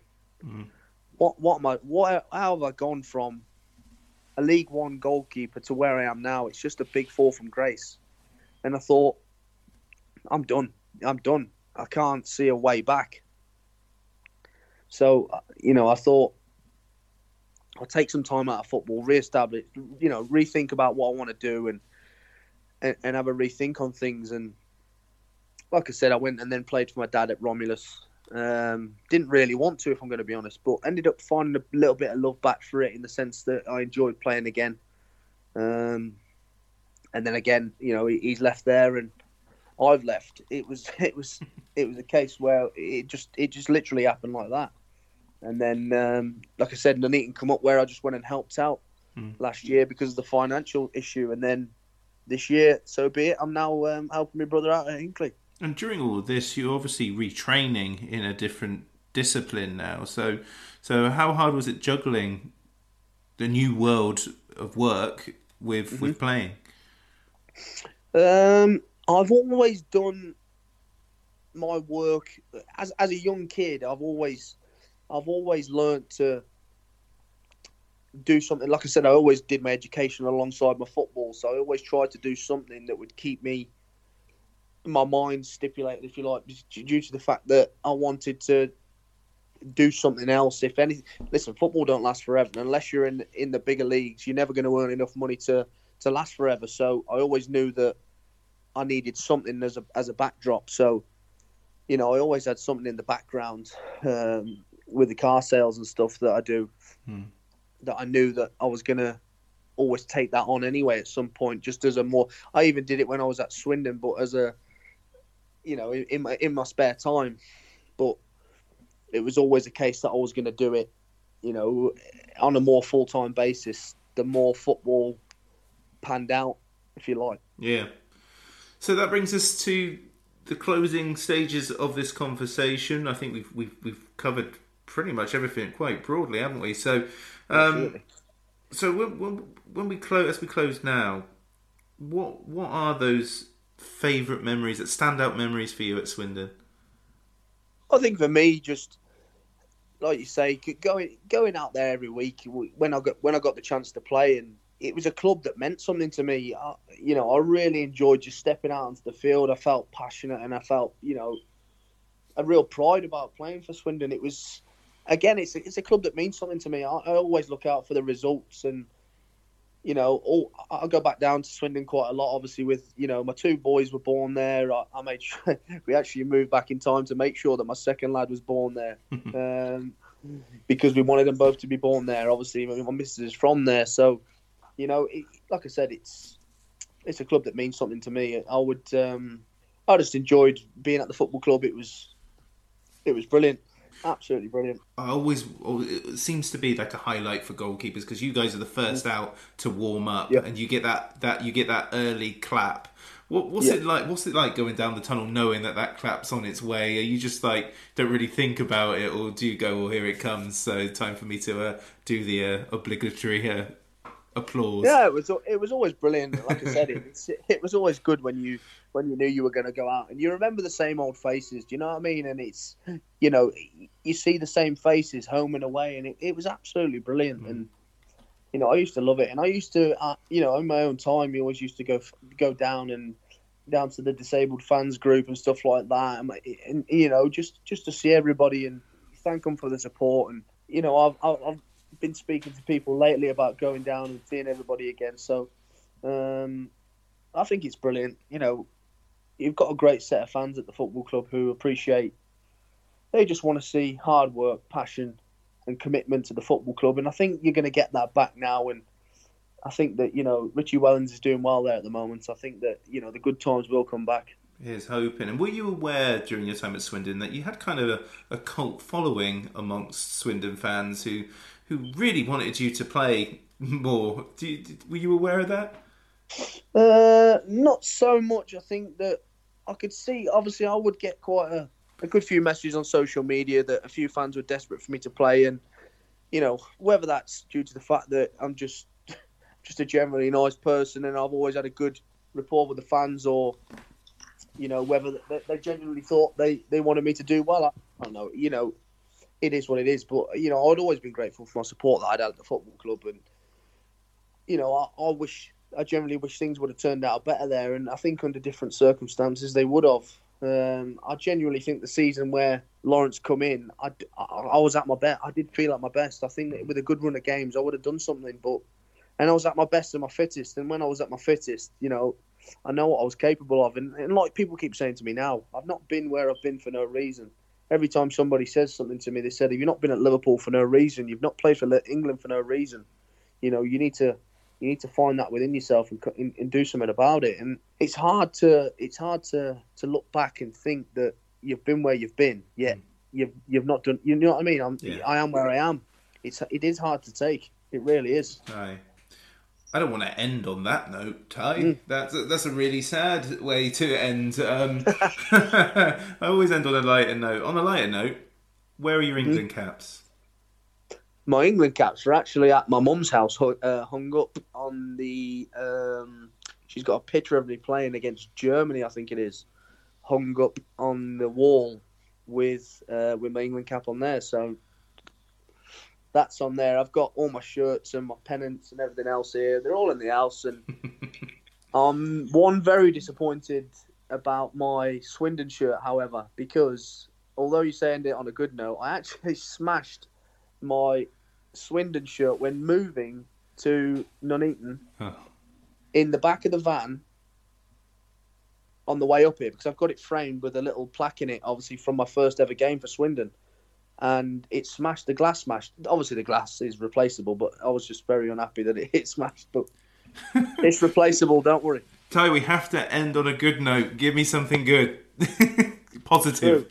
On a good note, I'm back enjoying my football, playing for my brother at the moment. I think that I'm working on my fitness at the moment because obviously I've not really done anything for probably a year over properly in terms of fitness. Yeah, well, yeah, it's easily done, isn't it? So I'm just at the moment working on getting myself back fit, working on.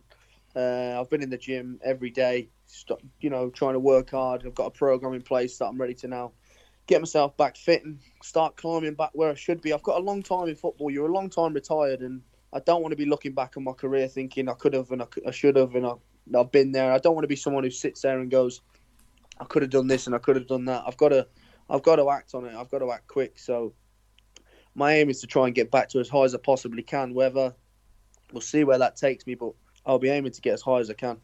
And I wish you all the best. Honestly, mate, that was fantastic. Ty, thank you very much.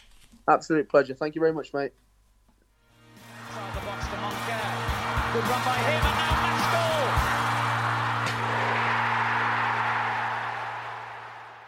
goal! The Low Strangers is proudly sponsored by the official STFC Supporters Club. The music was created by the great Matthew Kilford, and the artwork was provided expertly by John Daglish. Thanks for listening. Come on, Swindon. For it's a grand old team to play for, and it's a grand old team to see. And if you know the history, it's enough to make your heart glow. Oh, we don't care what the Newcastle say. What the hell do we care? 'Cause we only know that there's gonna be a show, and the Swindon town will be there. The TalkSport Fan Network is proudly teaming up with Free for Mental Health Awareness Week this year. We understand that the journey as a supporter isn't always smooth sailing, but rest assured you're not alone. There's a vast network of fellow fans who share your passion and may be experiencing similar challenges. Honesty is key in any relationship. If your friend asks you how you are feeling, tell them honestly. If you're going through a difficult time, let them know. Opening up about how you are feeling can really make a difference. After all, they are your mates for a reason.